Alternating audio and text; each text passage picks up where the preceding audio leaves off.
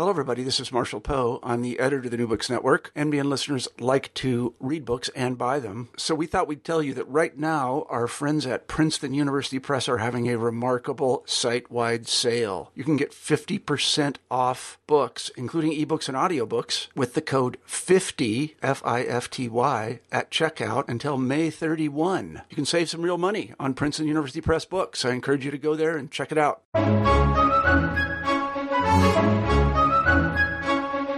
Welcome to New Books in Christian Studies. I just finished a fascinating Skype interview with Dr. Albert Park, who, along with David Yu, edited a volume entitled Encountering Modernity, Christianity, East Asia, and Asian America. This is a really fascinating book that is looking at how Christians in China, Japan, Korea, and Taiwan, as well as people of East Asian descent in the United States, have used or have, through Christianity, tried to deal with modernity, how modernity has shaped their ideas, and how they've tried to make sense of the changes that go around them, make sense of their own lives through Protestant Christianity. And in many ways, this is a very important book, both because of its scope, because it's bringing together all these people working on these different regions in Asia, and the fact that they also included the United States is, I think, particularly fascinating in this period from the 19th century to today. So it ranges in articles from things on late 19th century Korea to Korean megachurches, to how the Christianity is portrayed in the media in China today. So very, very important in terms of scope, but it's also really interesting in the fact that it's trying to talk about how Christianity interacts and how Christians interact with the world around them. So it's not just talking about doctrines, but how those doctrines and how those are applied by Christians in political, economic, and social spheres.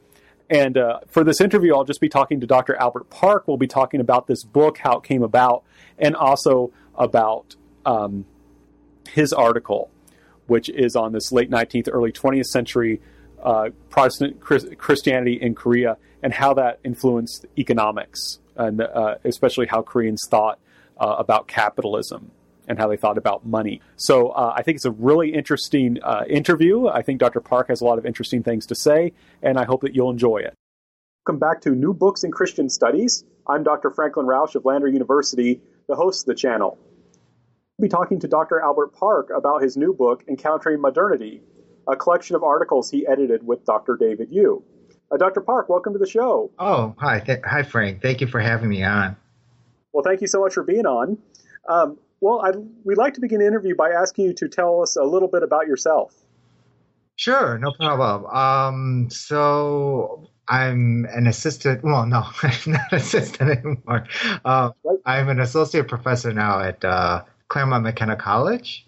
Yes, congratulations. Thank you. I know. So it's kind of, I had the mindset for 8 years of just being assistant, so it's just natural to say assistant. But so I'm an associate professor of history at Claremont McKenna College, which is just outside of Los Angeles. I've been here about 8 years, and I came here from Chicago. I did my graduate work at the University of Chicago in the Department of History.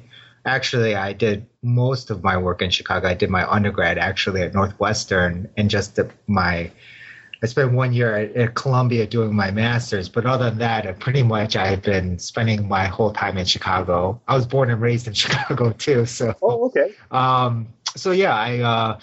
I completed my graduate work in 2007, came here, and I'm teaching history. I teach mostly classes on East Asian history, specifically on Korea and Japan.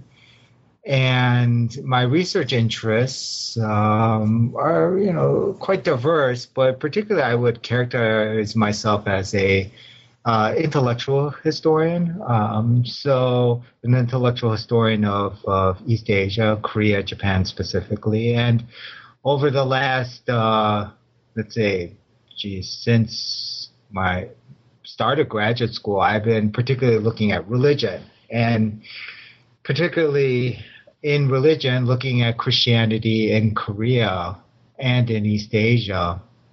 and particularly looking at how ideas, Christian ideas and practices have been shaped in relation to political, economic, and social processes. And so, as an intellectual historian, I'm just very interested in Christianity as a system of knowledge and belief, and see how it has been constructed and reconstructed in the East Asian context. So I wouldn't, in the end, consider myself a historian of religion or historian of Christianity. I'm more just of an intellectual historian with a special interest in religion and Christianity. Well, that's a particularly fascinating, because that kind of dovetails with a large part of what this book is trying to do, it seems to me, is to try and say Christianity is something that people should consider in terms of history, even if you're not a church historian. Yeah, exactly. So, my work as well as this book really does, it really wants to show people that, religion has a very special place in the East Asian context, in that religion has played a fundamental role in informing other forms of knowledge, other belief systems, practices, structures, economic, political, cultural structures. And religion, and specifically Christianity in East Asia, has played an important role in informing people's lives, ideas, practices, structures under modernity. So as people in East Asia experienced the onset of modernity and modernization programs, they turned to religion as a way to negotiate those new processes coming out of modernity and modernization. And what you often see is that people who identify themselves as maybe Christian, Buddhist, or a shaman, or follower of shamanism, any follower of religion, as they were using religion or relying on religion to negotiate modernity and modernization, in some ways, their thought processes, their practices, their ideas were no different than, I would say, certain leftists, certain conservative figures, people who wouldn't identify themselves as religious figures. So, yeah, in many ways, my work is really trying to show how religion is not something just for religious people. It's certainly something that has affected and impacted people beyond the religious circles. And people should be, I think, greatly interested in that. And is that what your dissertation? I'm sorry, I couldn't hear that for a second. Oh, is that what your dissertation was on? Oh, so my dissertation, which is now the basis for my book, which is going to come out in January, really does look at how religious ideas, specifically Christianity, inform these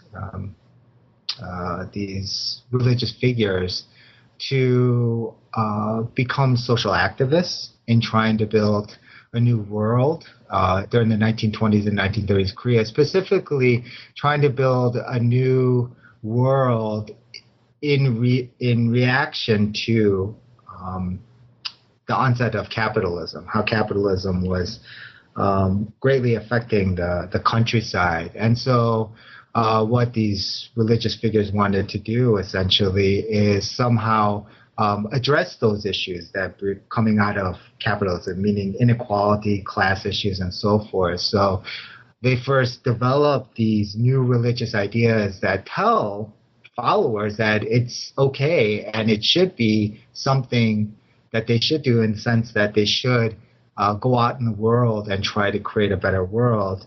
And alongside creating these new ideas to tell followers to be basically more like social activists, these religious figures then start their own movements, these rural reconstruction movements, to create these modern agrarian societies, modern agrarian societies, not modern industrial societies, because they were very critical of industrialization and various types of industrial capitalism.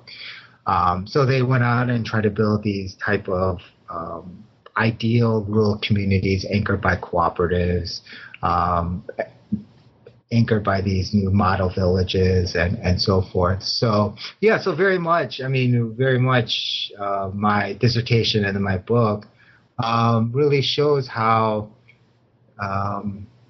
these religious movements started in response to modernity, just like how leftist movements or even right-wing movements started in relation to modernity. So it's a book.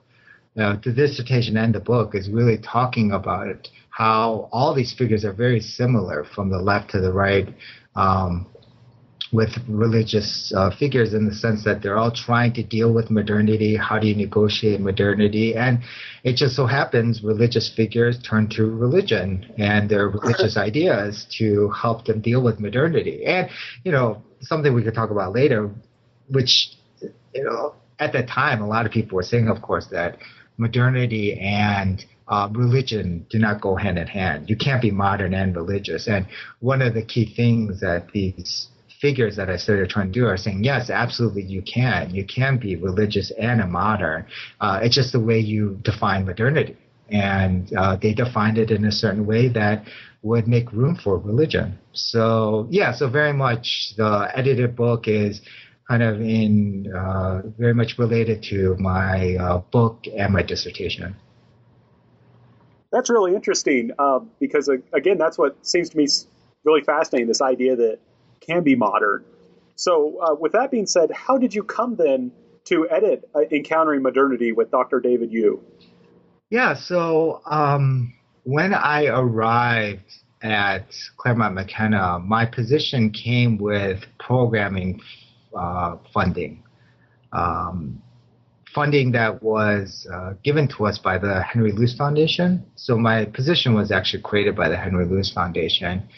And every year I was given a certain amount of money to do various types of programming. And I thought, what better way to use the money than hold a conference? Of course, I held talks and various other activities, but I saved quite a large amount of money for this conference. And when I started thinking about what I wanted to do specifically, at that time, of course, I was revising my dissertation, trying to turn it into a book manuscript. And so I was very much interested in issues of Christianity and Christianity in relation to political, economic, social structures under modernity. So I thought, well, let's hold a conference on that. Specifically, let's hold a conference on how religions, particularly Christianity, have dealt with modernity, and how did this happen not only in Korea, but how did this happen in Japan and in China? Just to make it more interesting, I thought we should look at it cross-culturally, how basically Christian groups, Christian leaders, missionaries, and so forth dealt with modernity since the late 19th century up to the contemporary period in East Asia, China, Japan, and Korea. Because what you see is there are a lot of similarities in the way they dealt with modernity, but there's also differences. Of course, those differences stem from local histories, local cultures, how they influence Christian ideas and Christian structures. So knowing that there is this kind of, there was this dynamic, meaning there was this kind of drive to use Christian ideas and practices to deal and negotiate modernity in East Asia, well, I thought it'd be interesting to try to compare the movements and the trends and the processes. So I invited quite a number of people to this conference from various backgrounds, of course. who study Chinese Christianity, Japanese Christianity, and Korean Christianity. And not only Christianity in East Asia, but also scholars who study Christianity in Asia America. And that's where David Yu's expertise came along. So, helped out very much in terms of helping to kind of think about how Christianity has been dealt with and negotiated within Asian American communities, because he is one of the leading scholars of Asian American history. Who he used to be my colleague here at CMC, but he's now at UCLA. And so we got together with these various scholars that we invited and held a conference here in February 2010. And from that point on, we over the years have been working to make this into an edited volume, and it just came out last March 2014. So it took a number of years, almost 4 years, to actually get the volume together. But it actually just started with this programming money that we got here at Luz Foundation, and I wanted to do something with it. And really, also, if you think about it, I wanted to do a conference that spoke about Christianity, studied Christianity in different ways. And I'm sure you're familiar with this, because your work deals with this as well. When we think about Christianity in Korea, it's often been studied in very particular ways. One, it's pretty much been studied by missionaries, let's say, for example, and the sons and daughters of former missionaries. They've had a particular way of analyzing Christianity in Korea. Often in the case, we've seen that history books, articles written by people from the religion side, let's say missionary side, or within the church themselves, often write with the purpose of kind of trying to refine or better or advance Christian practices. Like, for example, how do you proselytize better, or how do you do this better to advance your missions? And that's fine. I'm just kind of describing one line of historiography that had a certain distinct purpose of advancing Christianity. And so you have that line of historiography. Then you have another line where, you're familiar with this.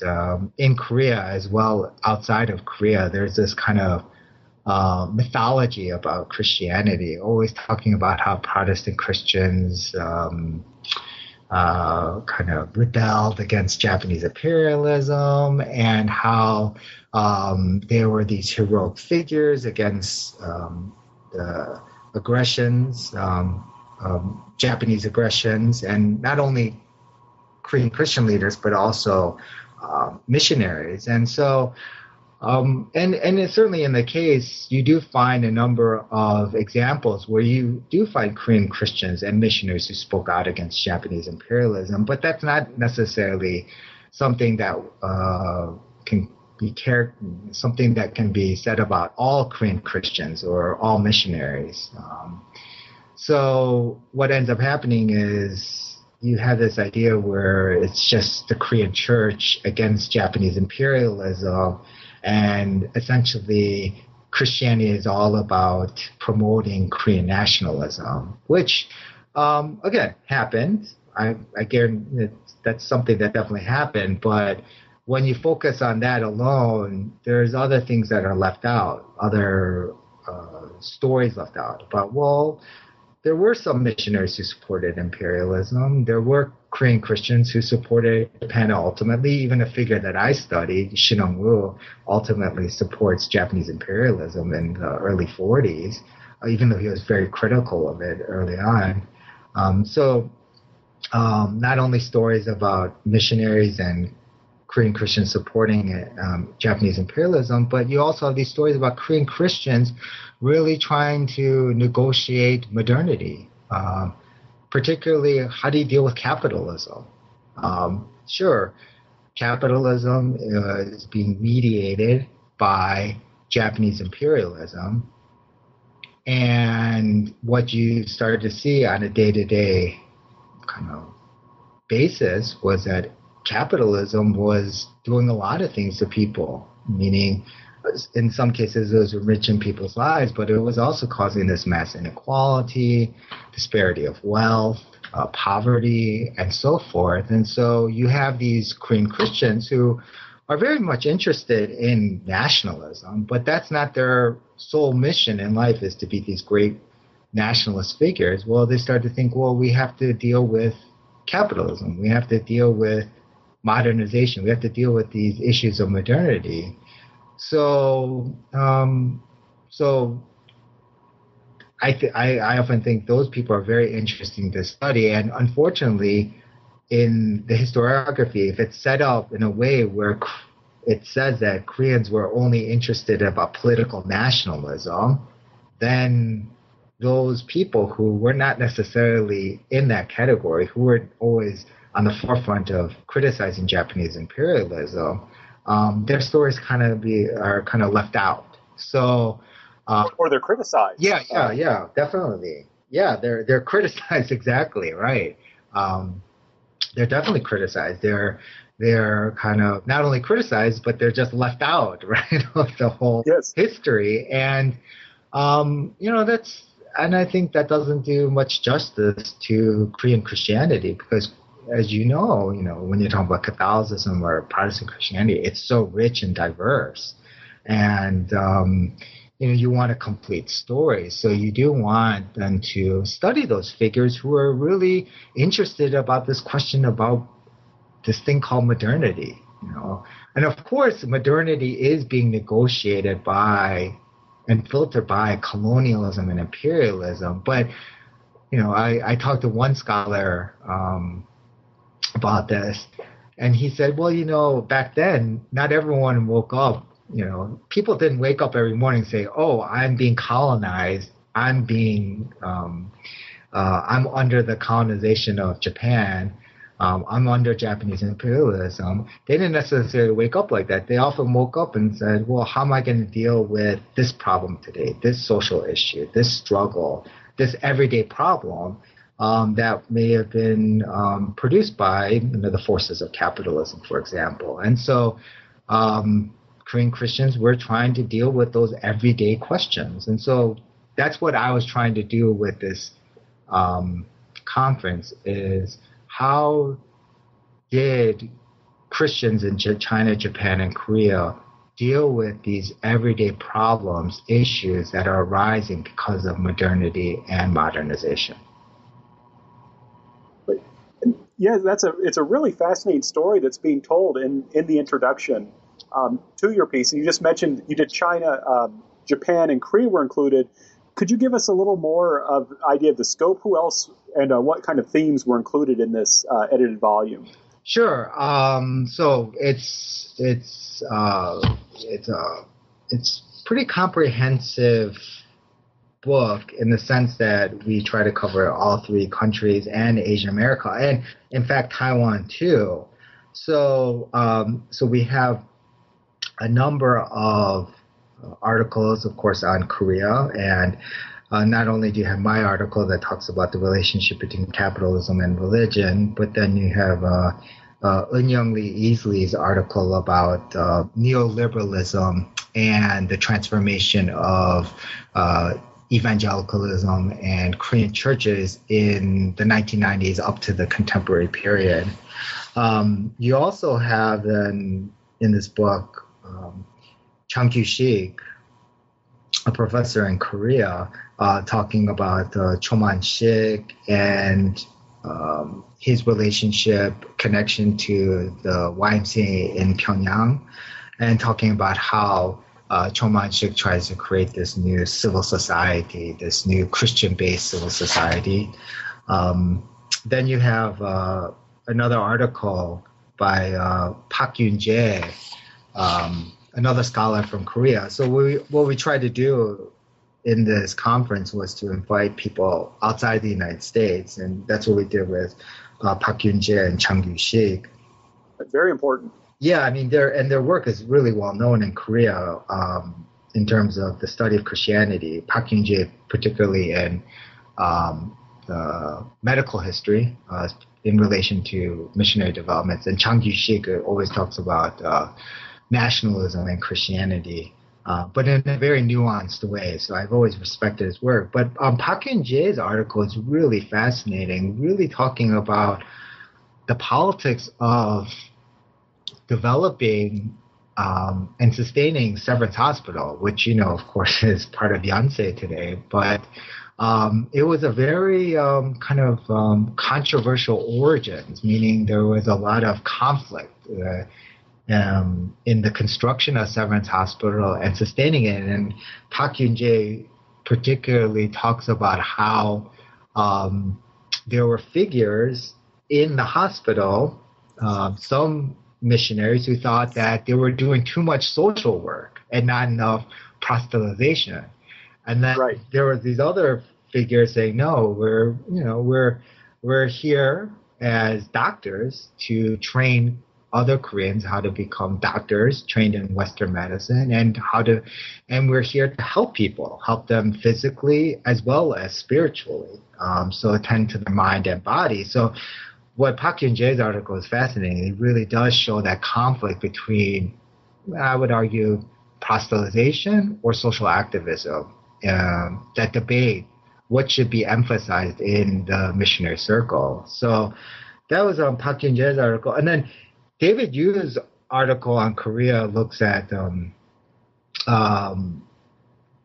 Korean Americans in Hawaii, and particularly how they start to rely on Christianity to develop certain nationalistic ideas, but also how Christianity in Hawaii creates these networks, relationships, institutions that can sustain the Korean Americans in Hawaii. So you have these number of Korean related articles, but you also have many articles on Japan, where Mark Mullins talks about Kagawa Toyohiko, the well-known social activist, Christian social activist in Japan, talks about his trips to the United States and how he's trying to communicate new messages about Christianity, trying to educate the American public about what Christian social activism looked like, and in fact being criticized then by Americans for being too progressive, and which was really fascinating. And then Garrett, anti-communism. Yeah, I know. Fascinating. Yeah, I know that's the fascinating thing. I mean, he's certainly not a communist. I mean, he certainly has leftist leanings, especially when you talk about ideas about economics. But there's no way. I mean, I don't think anyone today would argue that he was a leftist. Back then, of course, if you had those ideas, you would be automatically labeled a leftist. There wasn't much nuance back then. So, but yeah, he wasn't a leftist at all. But and Mark Mullins really does a good job of really showing how he struggled with trying to spread his message about Christian social activism in the United States. Garrett Washington, Gregory Vanderbilt provide very interesting analysis about how Christianity informed Japanese nationalism by looking at the sermons read out by pastors in Meiji Japan, Taisho Japan, and then we not only Japan, but then we have a number of articles on China. Joseph Lee's article is a real fascinating article. Joseph he's a professor at Pace University, I think, in New York, and his article is fascinating, looking how basically these Christian leaders, business leaders, political leaders in general, were creating these new networks, and how these networks then start circulating ideas, practices, informs new identities. And it really shows how Christianity was not necessarily something that was just in the realm of religion. It was doing something social. It was doing something cultural. It was doing something political. So that his article is just absolutely fascinating. And then Caroline Chen talking about how what role basically the church, the Christian church, played in the lives of Taiwanese Americans, typically of giving them some form of assistance and so forth to these immigrants who just arrived in America.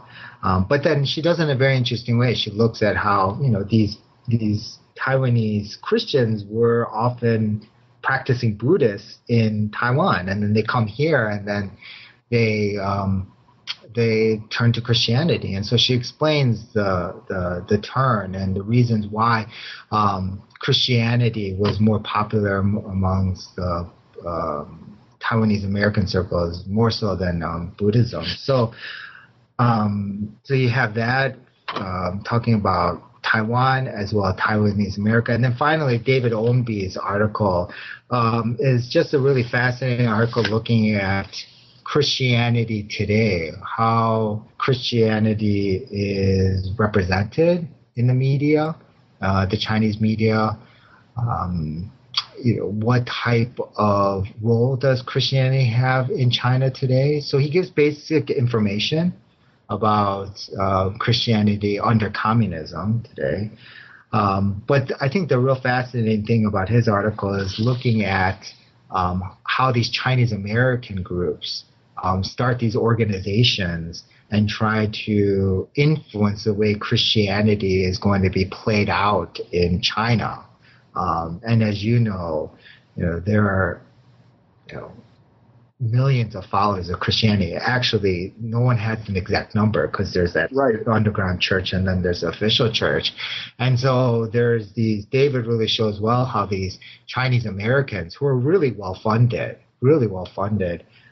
use their power and resources to try to influence the way Christianity is going to look in China. And, that's really important because as I said a second ago, there are millions of followers of Christianity in China, and they are starting to express their opinions one way or the other, and there will be a major influence in Chinese society. So David really does a good job of showing how things are just playing out and what types of influences are affecting all these processes going on in China today. Well, for our listeners, as you can hear, this is just a really fascinating collection of articles. It has so much scope. There's really something for everyone in this collection. I think whether you're a specialist in Asia, whether you're a specialist in Christianity, I think you can get a lot from this. There were two questions I wanted to ask, if it's all right, before we move on to the introduction. Sure. One thing I find fascinating, just for our listeners as kind of background, Dr. Park and I are both Koreanists. As you said, you're an intellectual historian, but we tend to focus on Korea. Yeah. I focus on Catholicism in Korea, and Dr. Park's focus on Protestant Christianity. And so one thing I thought was interesting that the introduction made clear was that the focus of this work is on Protestant Christianity. And so I was curious if you could let our listeners know, why this focus on Protestant Christianity? Yeah, so that's a great question. Let me just tell you right off the bat, this is in no way trying to devalue Catholicism in the history of Christianity. And of course. No. I mean, it's kind of as you know, because you're a specialist in the area. When people just talk about Christianity, they automatically just assume, right? Protestant. Are you Catholic or are you Christian? Right. So exactly. Is the question. Yeah, and Catholicism is this kind of thing that had existed early on and in the 19th, 18th century. It went under it was severely repressed, of course, and then it was always there. But what do you do with it? How do you study it? And the field, of course, in the United States, well, outside and inside of Korea, is really focused just on Protestant Christianity. Just because I would say, well, in part, as you know, I mean, a lot of the churches, a lot of Christians themselves in Korea, Protestant Christians, are kind of the energy behind the study of Christianity. So in some ways, they, naturally or more purposefully de-emphasize Catholicism because it's to their advantage to emphasize, of course, Protestant Christianity over Catholicism. So, which I think is really unfortunate because, Catholicism first came to Korea. It wasn't Protestant Christianity, and Catholicism has informed many ideas, practices, structures in the modern history of Korea. And as you know very well, because you wrote the piece for CNN, the Pope's recent visit, I mean, was I think a fantastic visit in the sense that it really showed you the power of Catholicism today and why Catholicism is actually more popular in some circles than Christianity, right? It's in some ways not as tainted, as many of these evangelical churches in Korea have experienced a lot of troubles over the years, but Catholicism has actually had has a very nice image. And the Pope's arrival and then seeing the Pope doing all these things really showed you how much value Catholicism has today. But nevertheless, why I didn't focus, or David and I didn't focus about Catholicism is one, I think I felt a little uncomfortable personally focusing on Catholicism. I don't have much of a background in Catholicism, certainly like on your level. And so my expertise was on Protestant Christianity, and I don't know as much about Catholicism in China and Japan, although of course in both countries as well, they're very strong, historically very strong Catholic movements. So I think it was in part just my own specialty because I just knew Protestant Christianity better, simply put, that I decided I was just going to focus on Protestant Christianity. So I think that's the simplest answer. It's not in any way to devalue.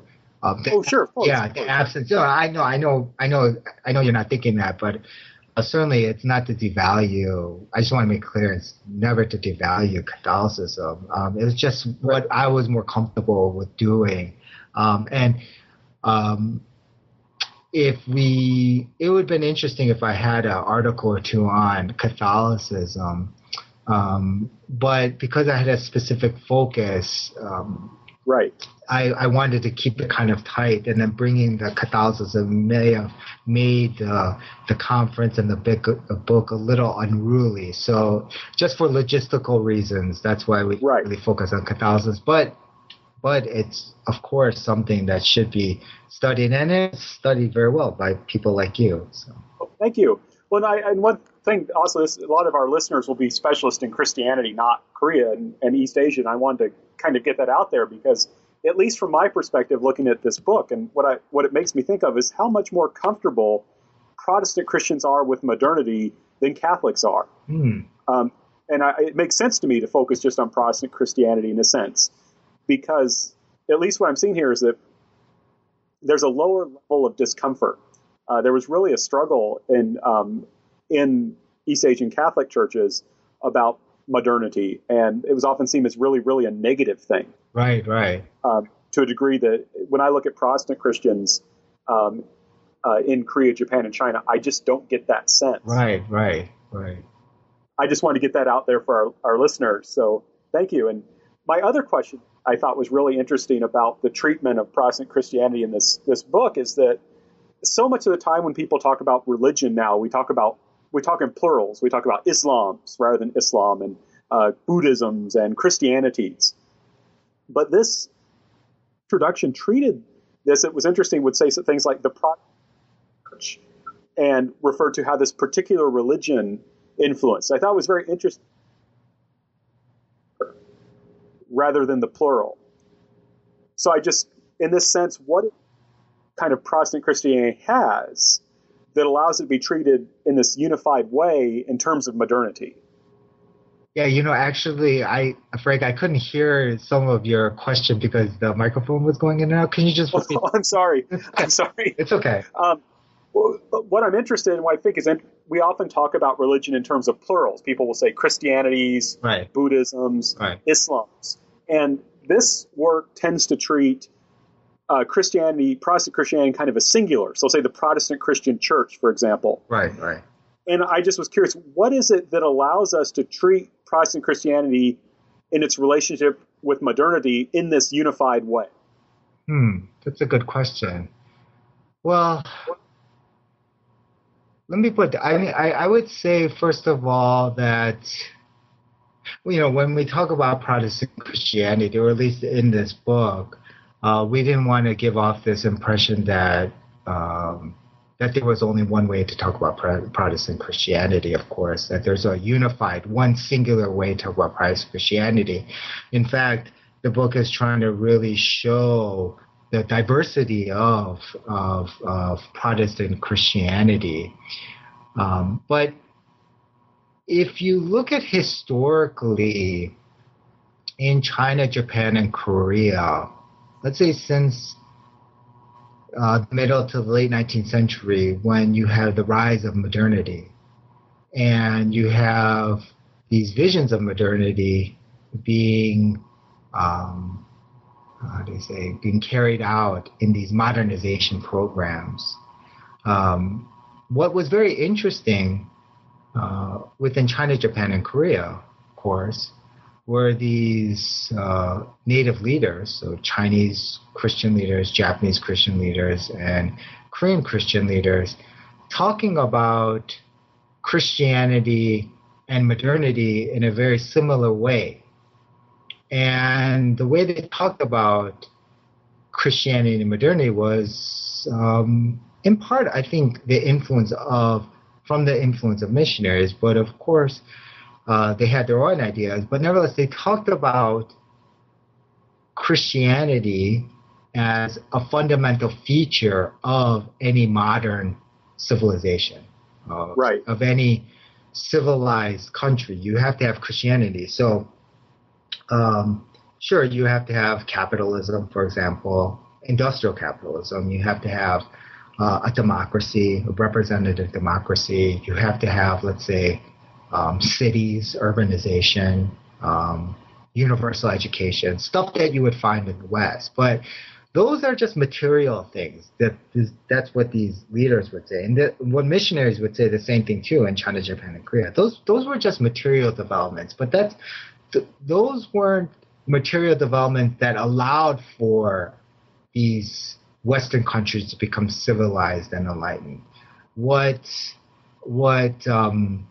allowed for these countries to be civilized and enlightened was exactly Christianity. It was these beliefs. It was these ideas. It was the spirit of Christianity that drove people, men and women, to create these new things, to make progress in the political, economic, and social cultural realm, to have progress in general.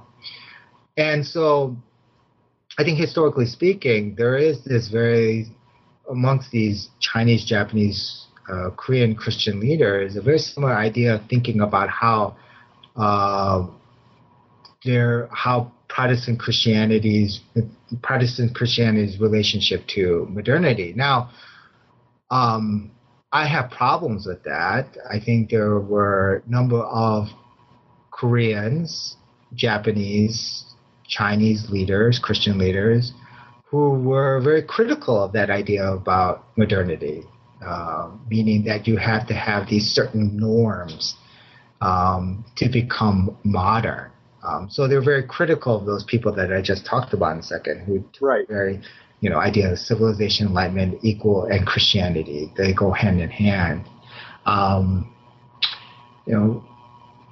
what I study in my book, and it alludes to a little bit at the end of my article. It talks about, well, there were these Korean Christian leaders who were very critical of industrial capitalism, who were very critical of urbanization, very critical of the various other material things under modernity, the material features of modernity, and proposed alternative visions of modernity.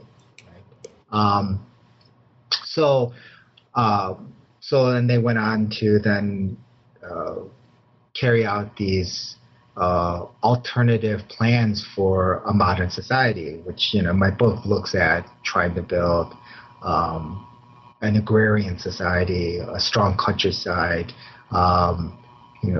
de-emphasize industrialization, and so forth. But back to your original question, why we can talk about in the singular, at least historically speaking, is exactly because how Christianity manifested and was played out in the late 19th century with the rise of modernization, modernity in these three countries. There was a distinct leadership group in all three countries within Christian circles that were saying Christianity and modernity go hand in hand. So that's why I would talk about it in the singular way. And it's very interesting that in all three countries you saw very similar ideas about Christianity and modernity. But, in the end, Protestant Christianity, of course, is very, very diverse. And so that's what the book really wanted to try to show, is that there is a diversity to Protestant Christianity. That's very critical of modernity, but they're not anti-modern, Right. This is so fascinating to me, and as is your answer, and for our listeners also, if you're not familiar with these documents, I mean, this is, in a sense, this language is reflecting how the people at the time talked about it. Yeah. And the reality, I find it fascinating, the Comity Agreement, right, that in Korea, these various Protestant missionaries, various Methodists and Presbyterians, actually divided up the country and said, we will work in this area and you can work in this area. So that showed that they thought of a country. Right. Fine. Well, if it's all right, I'd like to move on to your article then. Sure. It's the first chapter, A Sacred Economy of Value and Production, Capitalism and Protestantism in Early Modern Korea, 1885 to 1919. Well, could you tell us a little bit about your article? Sure. So the article started off as a conference paper for the Association of Asian Studies annual conference. It was in Atlanta almost, I would say in 2008 to 2009. I think that's the first time I met you, actually. Yeah, I heard your paper. Yeah. Very good. So I wrote it for a panel that looked at, I think, Christianity.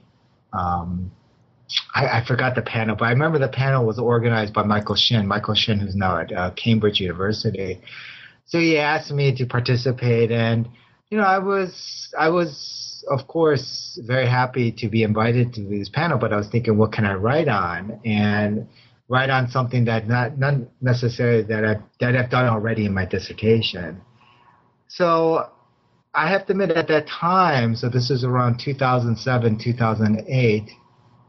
I was very interested in prosperity gospel in America, particularly how it was being talked about in contemporary evangelical circles in the United States. I just remember watching CNN, reading various articles, people always talking about prosperity gospel, and then always referring to these pastors about how they would talk about money, how they would talk about wealth, and so forth. And it got me to thinking, well, how did the early Protestant Christian church, so early on, meaning late 19th century, up until, let's say, 1910, so since the arrival of Horace Underwood, Appenzeller in the 1880s up until 1910, how was Christianity talking about money? How was it talking about work? how was it talking about things that we associate with the economy, right? Production and so forth. How are they talking about it? And not only how are they talking about it, well then, were they talking about in certain ways that was creating new forms of value, new forms of production? And then do these new forms of value and new forms of production, did they inform new practices, new economic practices, essentially? New economic practices that will lead to new types of organization among Korean Christians, economic organization. And this organization would facilitate new types of social relationships. So I really wanted to investigate seriously how pastors were just talking about these economic things, and if it did then have impact on economic trends, processes, structures, as well as social trends, social structures, social processes, and identities, of course.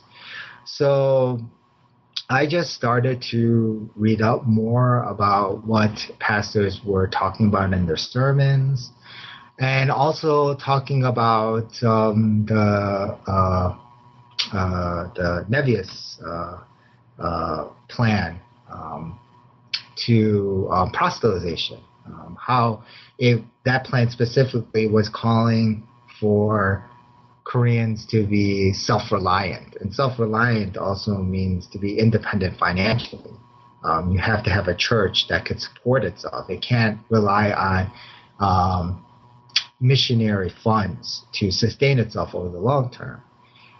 So I started to see that they were talking about money in a very interesting way. They were talking about money as something that has productive value, something that it's not magical in some sense, but it actually has, if you do certain things to make money, it will lead to other things.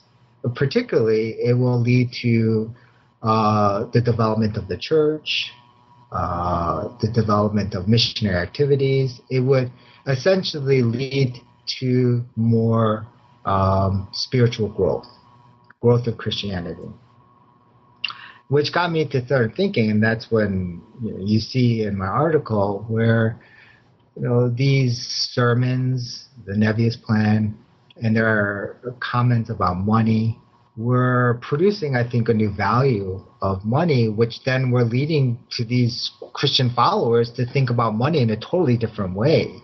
Money as something that has real spiritual value. And because it has spiritual value, then they should work hard to make a lot of money. Right. Which then informs, their economic practices, their economic organization, economic structures. So essentially, they,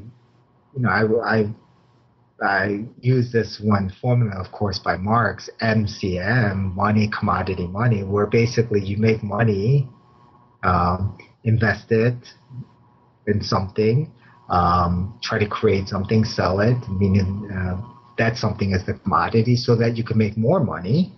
And then ultimately this money has its value because it's going to fulfill some spiritual purpose. And so you really saw this discussion of money frequently in sermons, in everyday life, I think, in late 19th century Korea, within the church, within Christian educational centers and so forth. We're saying, look, go out and make money. And it's okay to make money. That's the key thing. See, right. And as you know, within Catholicism, there's always the same discussion where, religious figures and followers have a very, very wary relationship with money because you have in some circles people saying, well, money will corrupt you. Because as you make more money, you'll become more selfish, more self-centered. You'll become essentially more materialistic, which will distance you from God. and distance you from any spiritual forces. So there is always within the church, the Protestant church, there's always this few figures who say, oh, money has this kind of corrosive effect. And so, for, let's say, an industrialite who happens to go to church, right, or a very wealthy person who goes to church, I don't think they like hearing that. I mean, right.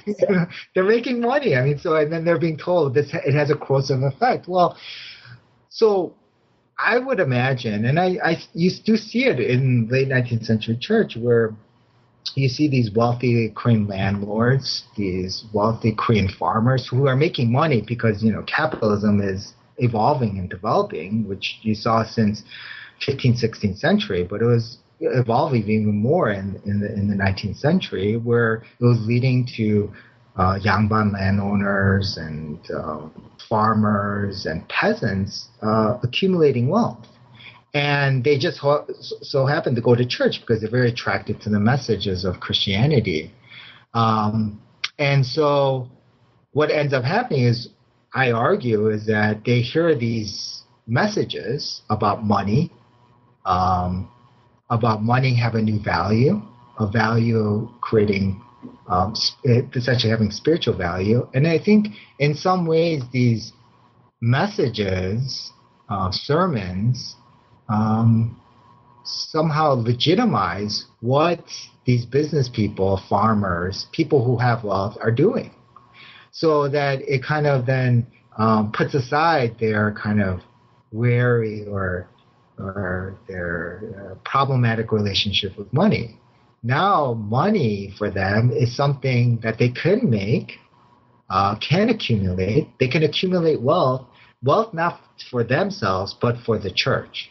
And so, I have one excerpt where there is this one wealthy person asking how he can help the church, and the church basically saying you can make more money. And I would argue that this was somehow then legitimizing what this person was doing in terms of accumulating wealth, which is no different than what was happening in Japan, which was happening in China. And while I was writing this paper for the conference, I was inspired by Tetsuo Najita. Tetsuo Najita was one of my teachers at Chicago, and he's one of the most well-known professors of Japanese intellectual history, and he wrote a book on the Kaitokudo merchants. I forgot the name of the book right now, but the Kaitokudo merchants were these merchants in Tokugawa, Japan, who were doing a really good job of being merchants. They were doing a good job in the sense of circulating products, making sure products go from here and there, making sure that people got the right products. And in doing so, they made money, right? And what was happening in this Kaitokudo Academy was there was new teachings basically telling these merchants that them making money has a purpose. It's not a purpose to enrich themselves. It had a purpose, a social purpose, a national purpose, a purpose that just wasn't about the individual or for the individual. So their money is going to be used to increase national wealth, to increase national prosperity. So what was happening in the Kaitokudo Academy was you're having these messages that were legitimizing what these merchants were doing.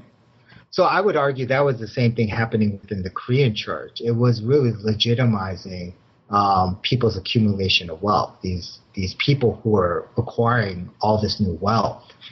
So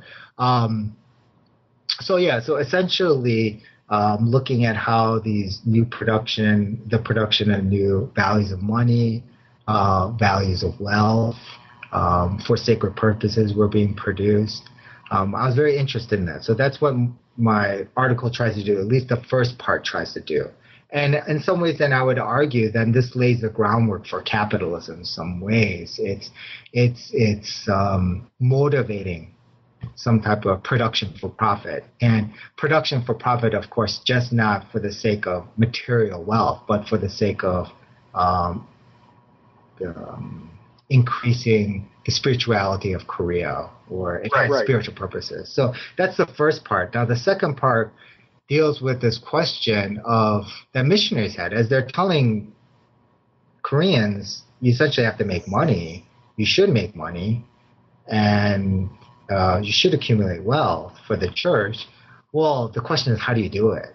I mean, and there's a very pronounced, you could see it very clearly in missionary discourse. A number of them were very much against farming as a form of labor to develop this wealth.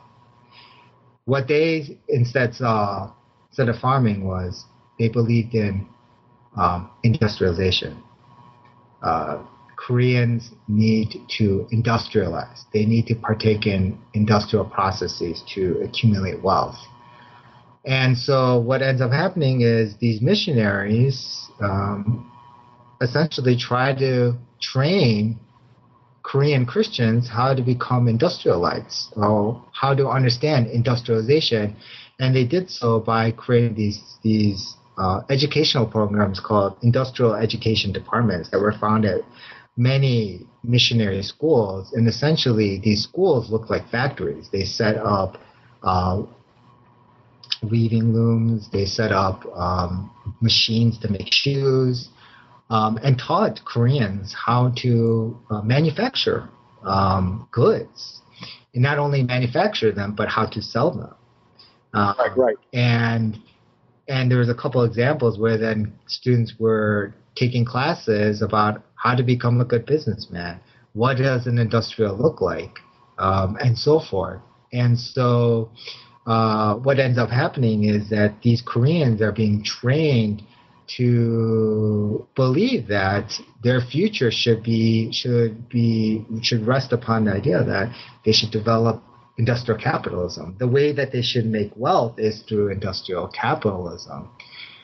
And that's being really taught to them, and I think really being inscribed on their minds and bodies in these industrial education departments, which, interestingly enough, are being funded by very wealthy industrialites from the United States.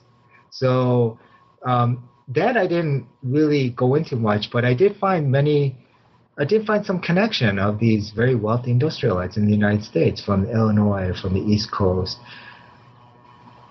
providing this money, to make these factories, to teach Koreans how to become industrialists. And so it's very interesting. You see the circulation of capital through church activities, through these missionary activities.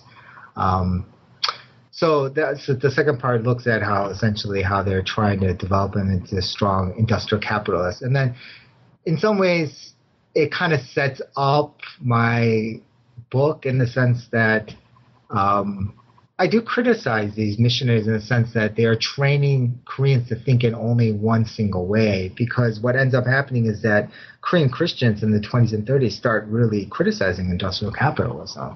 They start criticizing the norms of modernity that have been taught to them by missionaries. So in that way, you see things shifting in the way the church responds to capitalism, industrial capitalism, but that happens in the 20s, and that's something I don't really discuss in the article, but I just bring that up in the conclusion. Right. This whole thing was so fascinating to me, and I really, the way that this article was written and the way you explained it is so very elegant, how you kind of tie together all these disparate issues. People who have not, our audience who have not read much on Korean Christianity, one thing that makes this article and this whole collection so valuable is a different way of understanding this material. So even though before I read this article, I'd read a lot on. Oh, Frank, actually, I can't hear you. Oh, no, I'm sorry. I do apologize to our listeners. I'm not sure what's going on with my microphone. It's worked well in the past, and it's kind of acting funny now. Can you hear me now okay? Yeah, I can hear you now. That's fine. Okay, I just was saying this was really an elegant argument, very elegant article, and I think it's very important because we're used to thinking, as you point out, in terms of the nation, but this is showing how there's this economic transformation.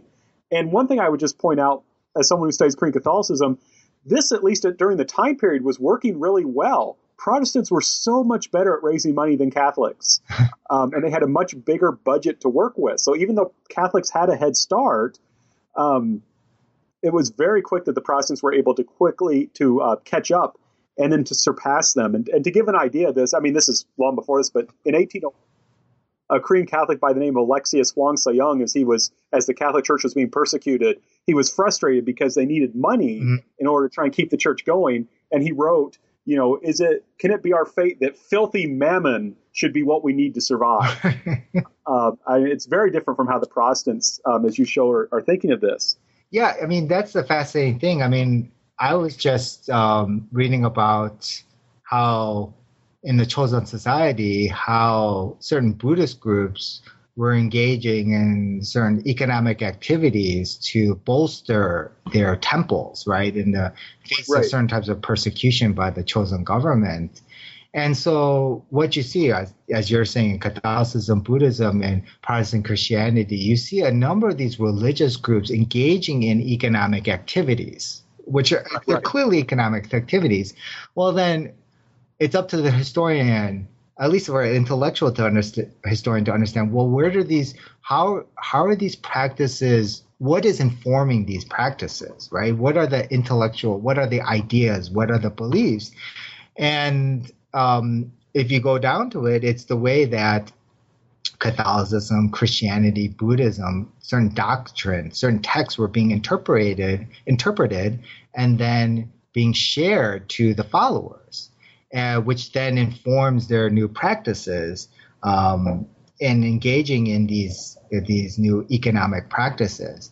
The other interesting thing I want to bring up, and you're alluding to it in your own comment about Catholicism, is how these economic activities then lead to new forms of social organization. I mean, that's the most fascinating part, in which I deal with a little bit in the article, where you have these people in churches forming these new social organizations, right? So they're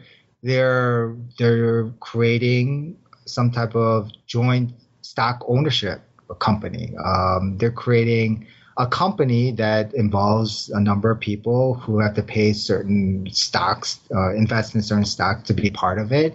And what ends up happening is that this becomes, sure, an economic organization, but also becomes a social organization, because you have this people coming together and they start interacting with each other, communicating with each other. And what often you see is that they start talking about things other than just about the economy. They talk about nationalism. They talk about political. Right.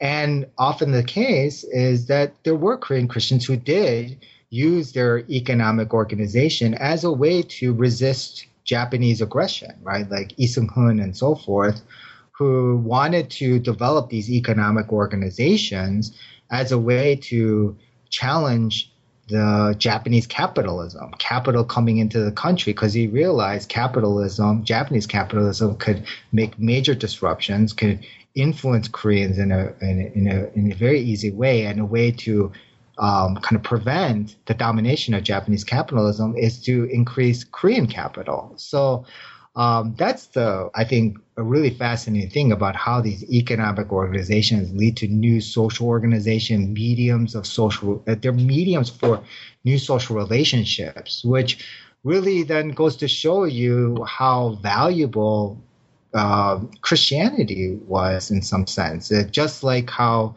leftist organizations, right-wing organizations, and so forth provided new forms of social organizations, so did these Christian organizations and Christian practices. So again, it's really trying to show you how valuable these religious organizations were in developing new things at that time.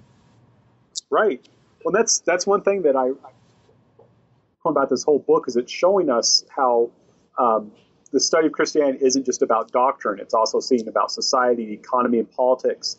Now, we've taken a lot of your time, but before I let you go, I wanted to ask you a little bit about what you're working on now. That's our traditional question here at New Books Network. So so what am I working at? Well, I am really no longer working on religion per se. First, everything has been finished for my book manuscript. So the book manuscript is entitled Building a Heaven on Earth, Religion, Activism, and Protest in Japanese-Occupied Korea.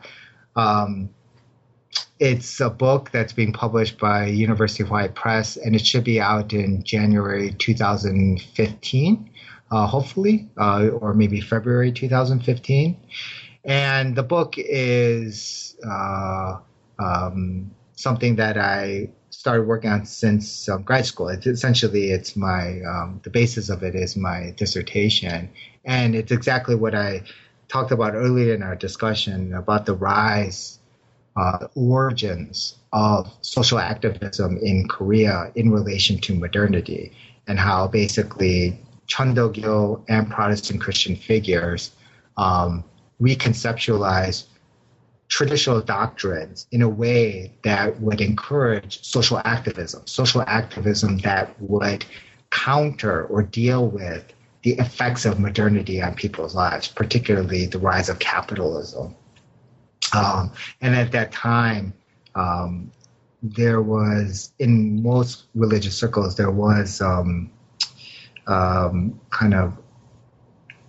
figures who were very much against religious followers performing any type of social activism. And so the figures that I study are really arguing against that and saying that it's very important to be socially active, and socially active in the sense of trying to create a new world, a world where there's economic equality, political equality, social equality, and de-emphasizing. And then what they're trying to do is trying to de-emphasize proselytization. The role of a religious figure is basically to save human lives, physically speaking, not necessarily just to save their spiritual lives.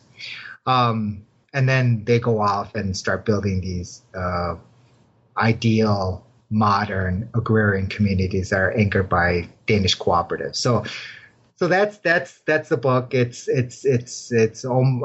should be out next year. Now the project I'm working on next is tentatively entitled Designing and Building Utopia, Culturally Reconstructing Democracy in Contemporary South Korea Through Architecture, Design, and Food. And this book is basically looking at how democracy, the thought and practice of it, has evolved in Korea since the 1990s, when you had the rise of neoliberalism.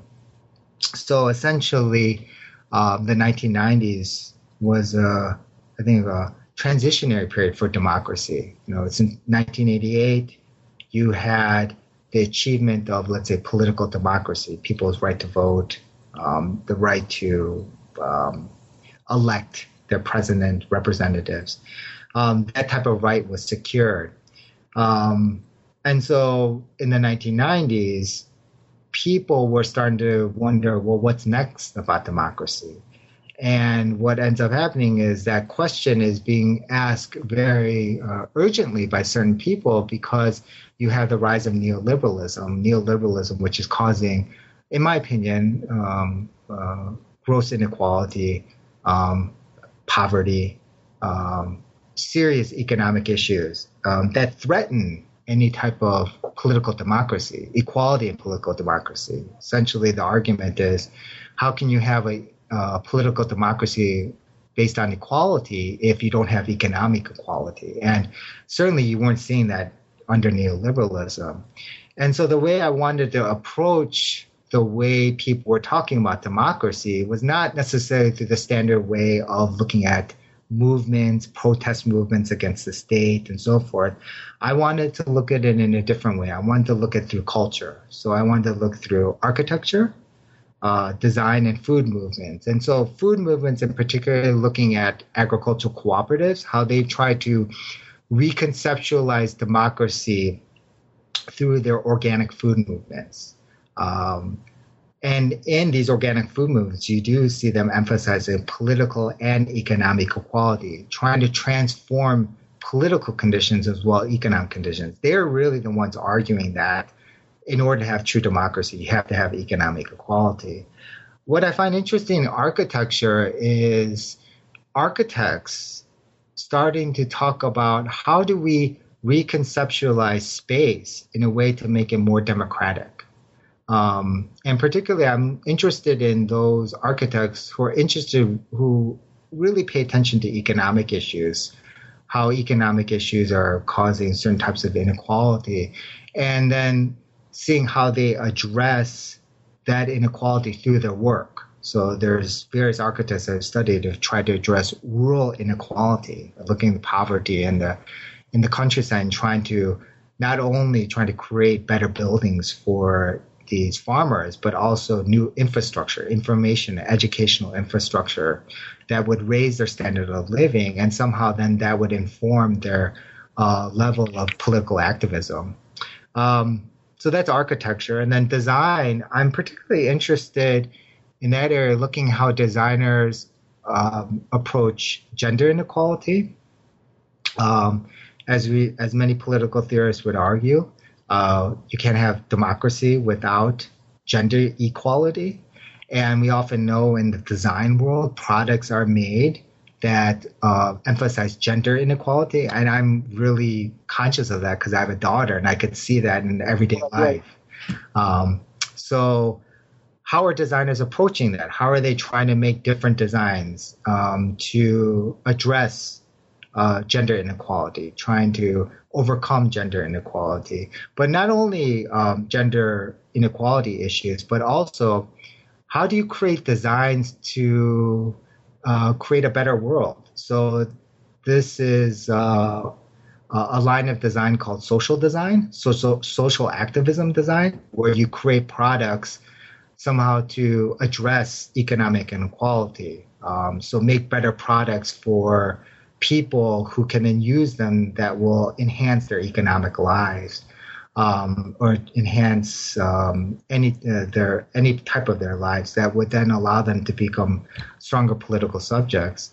And then, interestingly enough, through my research assistant, I found out that in Seoul, for example, there's this new wave of design called participatory design, where you have people, ordinary individuals, participate in the design process of like making a bus stop, designing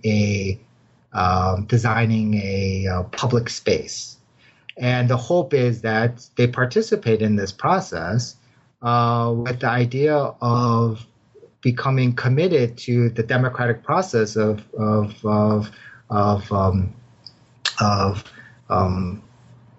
building a better world, essentially, building a better society, and so forth. So it's still the early stages, as you can tell. Some of my ideas are kind of not fully developed, but essentially I do want to look at alternative conceptions and practices of design in contemporary Korea. Those sound like two very projects, and I'm hoping especially maybe we can get you on again to talk about the first one. There may be another New Books Network project that would be interested in the second. Well, thank you so much for your time today. This was really,